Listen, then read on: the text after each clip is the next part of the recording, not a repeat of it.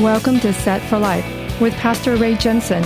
You can find us at setforliferadio.com. Romans 10:9 says that if you confess with your mouth the Lord Jesus and believe in your heart that God has raised him from the dead, you will be saved. So let's listen from God's Word, verse by verse, on how we can prepare for the coming of the Lord and Messiah Jesus, who died on the cross so that you can be set for life. You'll be set for life if you give your heart and believe what he's done for you. You'll be set for life with your treasure stored up in heaven when you're through. You'll be set for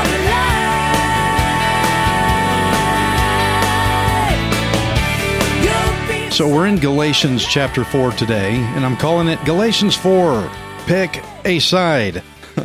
But before we get into Galatians 4, I want to give a point of reference from Genesis chapter 17. That's when God promised Abraham that he would give him a son, but Abraham and his wife Sarah, they were way too old to have children. So they didn't think that God could come through on this promise. So what they tried to do was they tried to help God out. Well, God, you can't do this. We'll help you. And they went and got this young woman named Hagar. Well, she's young enough to have a son through her, okay?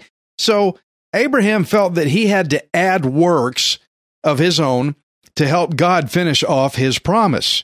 And, okay, that's your point of reference, but this in Galatians is the very problem that Paul had been addressing with the Galatian Gentiles.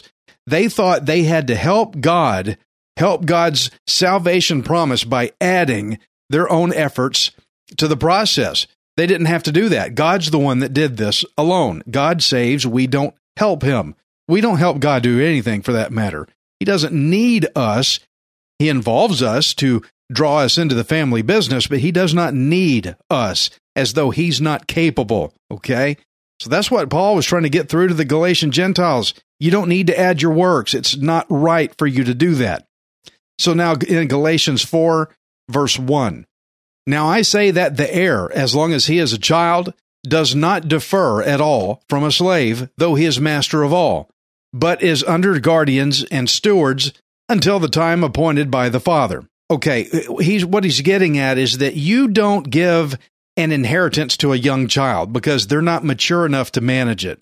So Paul had said, as long as they're children, he said it's like they're a slave, though they are master of all. This means that the child is the master of the entire estate that will be given to them through their inheritance, but until that child matures to whatever age that the father chooses, they are kept under guardians of the estate. Let's say you had a child that you wanted to pass an inheritance to, but the child's only 5 years old. You're not going to pass it to him yet. You're going to have it kept under guardians, stewards of that estate that will keep the estate well until they reach whatever age you decide. So let's say, well, I'm going to wait for my son to reach age 18. Then when he's 18, he can get it. So they're kept from being full control because they're not mature enough until the age the father specifies. But once they get there, they can have it. But until then, stewards keep the estate. So remember in chapter 3, Paul said that before faith came, we were kept under guard by the law, kept for the faith which would afterward be revealed. So this is Paul's illustration of that. It's like the child that could not receive the inheritance until they reached the proper time that the father decided. So now Galatians 4 and 3, even so we, when we were children, were in bondage under the elements of the world. But then the fullness of the time had come. But when the fullness of the time had come, God sent forth his Son, born of a woman, born under the law, to redeem those who were under the law, that we might receive the adoption as sons. Paul had asked the Galatian believers to consider their former position. Think about where you used to be compared to the freedom that they now had in Christ Jesus after being saved. So he said, when we were children in bondage, talking about when they were still kept in custody under the law before their conversion to grace. But then God the Father, he chose the proper time to send Jesus to adopt us as sons. Okay, you cannot give inheritance to a non-family. Like if some kid walking around the grocery store, I don't know who he is, I'm not going to sit there and think, I don't know who that kid is, but I'm going to give him my entire estate. You don't do that. They're not yours. You give them to your own real son, your own child. Sons have full entitlement to an inheritance, but non-sons don't, because you don't give inheritance to non-family members. So since we were formerly not in God's family, Jesus had to make the way for us to be transferred in. So it says Jesus was born under the law. What does it mean that Jesus was born under the law? Well, first of all, our flesh is sinful. That means it's under the law. We broke the law, so we're under the condemnation of the law. And so Jesus was born in flesh, just like we are in flesh. But then you get the question, though, why did Jesus come in the flesh? I talk about this subject with people often. Why could not God have just said, you know what, believe in me and you're good. Believe in me and you're saved. I'll save you from heaven. Why did Jesus have to come here? Is kind of the question I'm getting at. Why did he have to come here in flesh to save us? Why not just proclaim us saved from heaven and be done with it? I'm trying to get you into a perspective here. So let me try something on you that I call the donut story. I had been teaching a youngsters group at a church that I used to belong to. And somebody said, wouldn't it be nice if we had donuts here? We could have breakfast here at the church. I said, well, tell you what, if one of you are willing to stop and pick up the donuts, I'll pay for it. One guy said, hey, I'll do it. I'll pick it up. I said, okay, here. And I gave him some bills, some currency bills of money that was from a foreign country. I'd been on a mission trip and I had some foreign bills, and I was going to play a little trick on him, I guess, in a sense, to draw him into a discussion. So I gave him these foreign bills. I said, you buy the donuts and just bring them here and we'll have donuts, right? So he looked at this money and he thought, well, I can't buy it with this. And I said, well, why not? So he said, well, it's not money. I said, actually, it is money.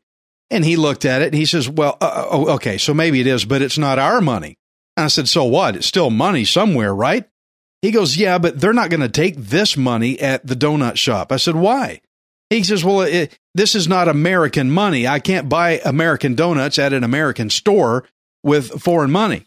I said, so what's the problem? What's wrong with this money? He said, well, now understand, I'm trying to back him into a corner for a point here, right? He said, well, it doesn't buy it. It can't pay for it. I said, why can't it pay for it? I was still pushing him further. What we finally arrived to is that handing over those bills in this country was just handing over paper. It didn't mean anything. But if you have the right currency, then a transference occurs.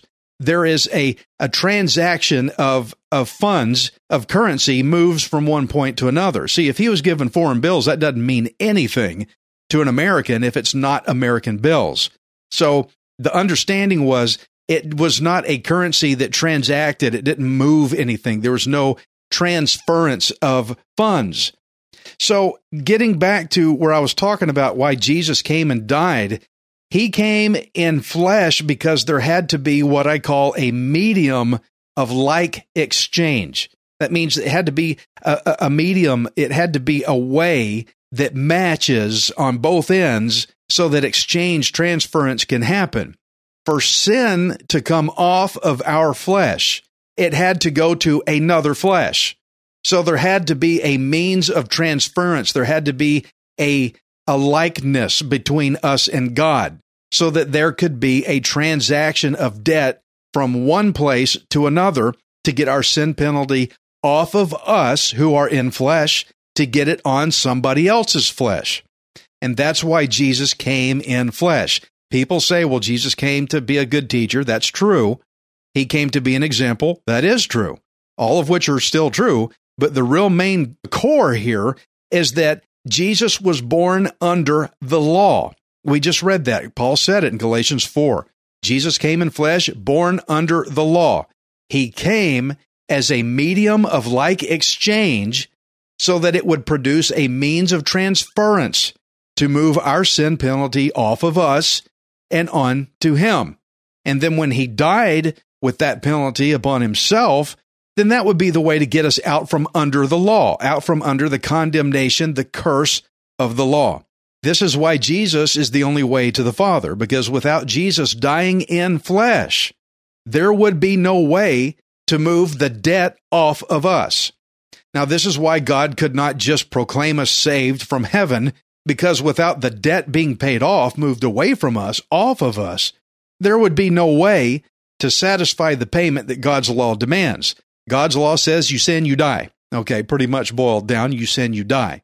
So somebody had to die with that penalty on them. Jesus came in flesh under the law to transfer that off of us so that we could be saved. And friends, that's why Jesus is the only way to heaven, to the Father, to eternal life, because he's the only one that could do it. So Paul had been explaining to the Gentile believers, look at all the work Jesus did to secure your salvation. Look at all this stuff.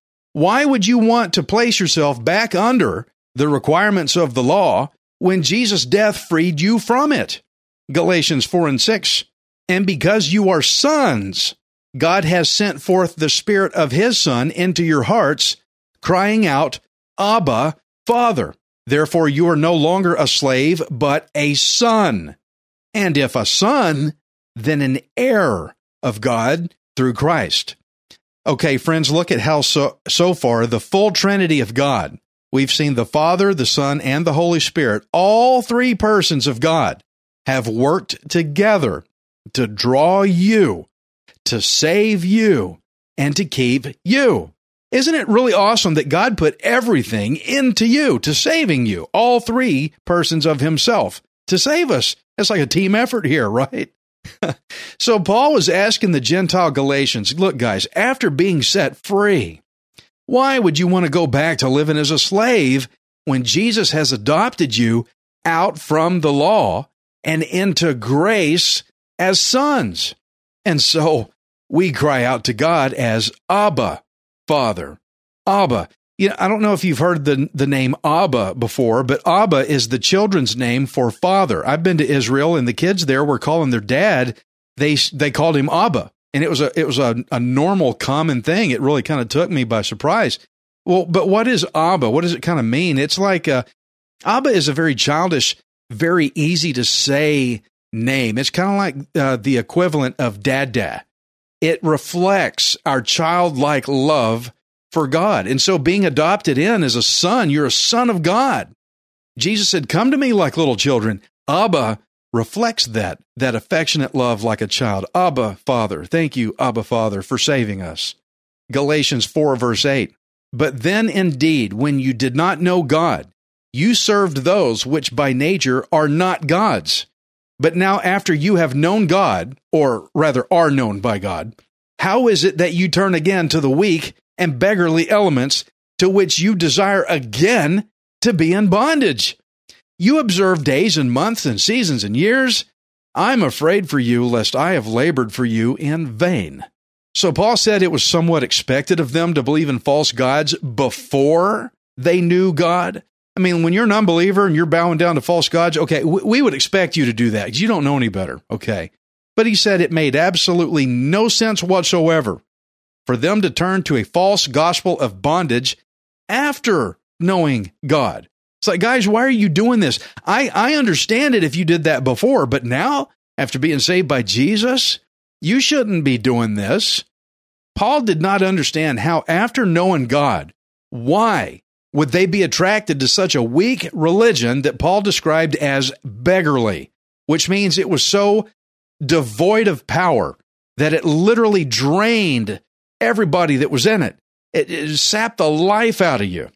Trying to be good enough to be saved. I got to check this box. I got to do that box. You got to keep this list. Got to do all these things to try to be good enough to be saved. It does nothing but drain all the energy out of you to where you have nothing left. Friends, I know some of you out there are working really hard. You're trying to keep up on that spinning hamster wheel that's just wearing you out. You don't have to do that. You've got freedom in the Lord Jesus Christ. You're just going to run your life out early. You don't have to do that. So Paul felt like all the ministry work that he had invested into them was for nothing. Galatians 4:12. Brethren, I urge you to become like me, for I became like you. You have not injured me at all. You know that because of physical infirmity, I preached the gospel to you at the first. And my trial, which was in my flesh, you did not despise or reject, but you received me as an angel of God, even as Christ Jesus. What then was the blessing you enjoyed? For I bear you witness that, if possible, you would have plucked out your own eyes and given them to me. Have I therefore become your enemy because I tell you the truth? Okay, this was kind of an odd thing that Paul said here, but it's a weirder situation when you look at it. You have Paul, a formerly legalistic Jew that walked away from the law to live like a Gentile. And you've got a bunch of Galatians that walked into the law to end up now living like legalistic Jews. So you've got Gentiles trying to live like legalistic Jews, and you have a former legalistic Jew trying to live like a Gentile out from under the law. It's like, wait a minute, we swap places in here somewhere. You need to be like me and get out from under the law. So Paul said, become like me, meaning become free from the burdens of the law like I've done. Come over here where I'm at. It's so much more free over here. It's better being under Christ. But then Paul said, for I became like you. He was referring back to the time that he had spent with the Galatians. He had lived in the same manner that they did. So think of it. You have this Jewish man who was living like a Gentile to preach the word to them. He said, I once lived like you, so now live like me. He's saying, I crossed over from how I used to live under the law, checking boxes, trying to be good enough. So he's saying you can do the same thing. You can leave the law and cross over to living under grace. Get out from under the law. It's just going to wear you out. Now, these Galatians, they had been saved by Jesus, but they were putting themselves back under the law after their conversions. And Paul was saying, come back. I came over to you to preach the gospel to you. I know you can come back over here where I'm at, out from under the law. Let's come back this way, he's saying. So Paul, he had brought up an illness that he had mentioned, and he said it kept him with the Galatians. Apparently, he was sick enough with whatever it was that he could not travel. So he spent his time preaching the gospel to them. I guess he preached to them longer than he himself had intended to. So it's kind of like Paul was saying, look, you had a lot more time hearing the gospel from me than most other people have. And so you should be understanding this. I spent so much time with you. And I imagine the Galatians would have realized that this illness was probably God's doing to try to give them an extra dose of preaching because God knew they would turn back to the law later. So that's probably why they're thinking, maybe that's why you got stuck with us for so long with that illness. Paul was saying, hey guys, can you see how it's not just me, but also the Lord himself is trying to draw you to him. Come back to God's grace. So then Paul said, you have not injured me at all. Now, we don't know what Paul's illness was, but the Galatians did not injure him for it. In other words, they did not insult him for being sick. They never did treat Paul like he was cursed by it or that he was a weak messenger just because he had some kind of an ailment. Because back in those days, weak people were considered shunned or cursed by God. If you remember how the mockers said to Jesus, hey, if you're the Son of God, then come down off that cross. People back then had a tendency to consider weak people or injured people as not being believable. And so that's why Paul said, look, I was sick when I was preaching the gospel to you, and you didn't injure me. In other words, you Galatians never did insult me or ignore me for this illness. The Galatians actually listened to Paul's preaching as if he were an angel of God, he said.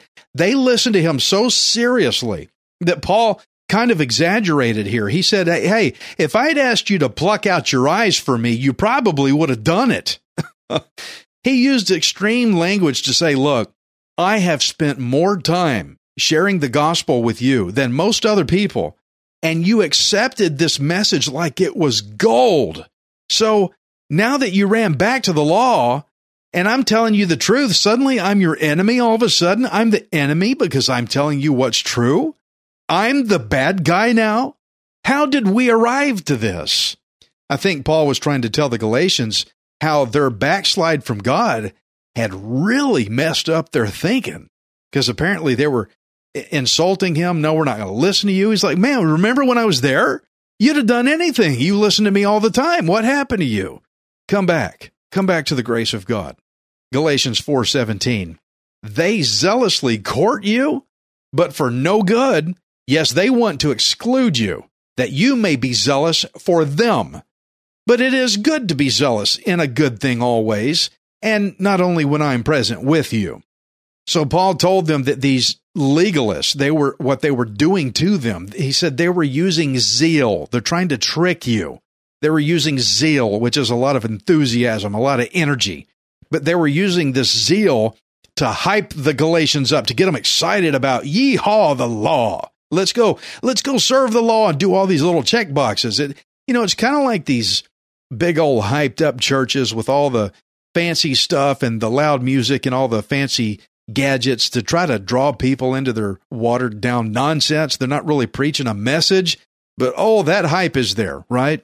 And Paul said, these guys are doing this to you. These legalists are trying to zeal you up, not to strengthen you, but to exclude you. In other words, they were using hyper tactics to separate the Galatians away from Paul. They didn't want them to listen to Paul. You Galatians, don't listen to Paul. Don't listen to anybody who has the gospel of Jesus Christ. And Paul said, you think they're treating you really good, when in reality, they're just setting you up to fail. They're setting you up to treat them good. Because, friends, the legalists of the law that were using the law to manipulate people, they seem to always somehow put themselves up on the top of everything. They're at the pinnacle, and they were using the law to get the Galatians to serve them. He says, they're trying to separate you from me and anybody that teaches the gospel, but they're setting you up to line their pockets. Don't be duped. Don't be tricked. These legalists, they were giving them flattery. They were trying to flatter them. Oh, you're so wonderful. You're so great. Oh, look how you're doing the law. So good, to make these people feel great about themselves, but they were leading them the wrong way. And if there's something you may not know about me, there's something I absolutely despise. I do not like it. I hate it. I don't like bubble gum. Okay. I don't chew bubble gum. You're never going to see me chew gum. I think gum is the most pointless thing in the world.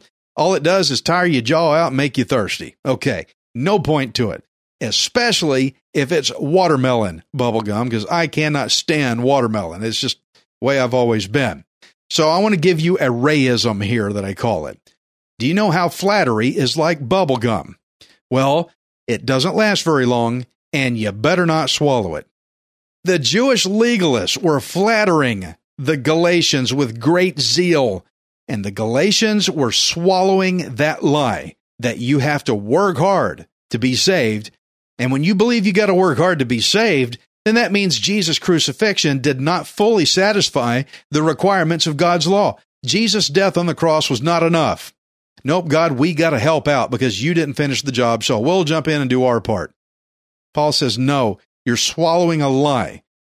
Now, Paul said that zeal actually is a good thing if you use it in good things, but the legalists were using a phony, fake zeal for bad things to drive the Galatians away from the true gospel message of Jesus Christ.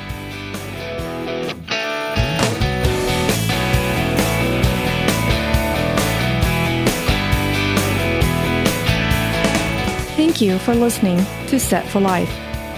We hope you can join us next time, unless Jesus returns for us first. Set for Life is the radio ministry of Pastor Ray Jensen. We invite you to subscribe to our podcast at setforliferadio.com. Hi, this is Ray Jensen. Thank you for giving me the opportunity to encourage you in God's Word. If the Bible doesn't excite you, then you're not reading it. I want you to remember that you are not worthless. You are priceless. Messiah Jesus died on the cross to redeem you so that you can be set for life. You'll be set for